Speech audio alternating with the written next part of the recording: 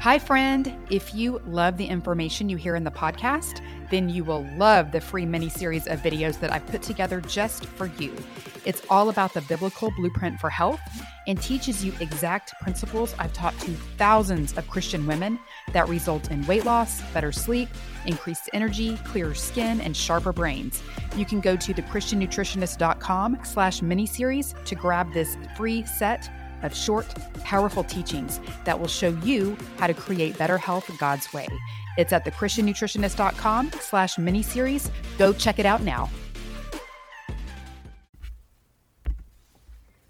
1 Corinthians 12:27 says, "Now you are Christ's body, and individually members of it." As believers, we are called to be bodybuilders, not in the Arnold Schwarzenegger kind of way, but in the kingdom of God kind of way.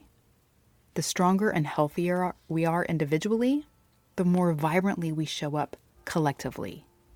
We've got to keep the team healthy by keeping ourselves healthy. You are a body that serves bodies in the body of Christ, in your home, in your workplace, in your community, in your church, and even in the grocery store. Everywhere you go, you are representing God's love in the world. And that is a very big deal. Caring for the vessel that cares for others is not a luxury or a sacrifice. It's stewardship of the holy temple God has given you to do His work.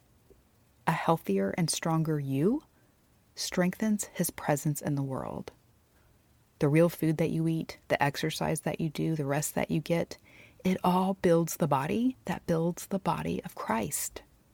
You are a bodybuilder, my friend, here to be a strong presence of His love and service.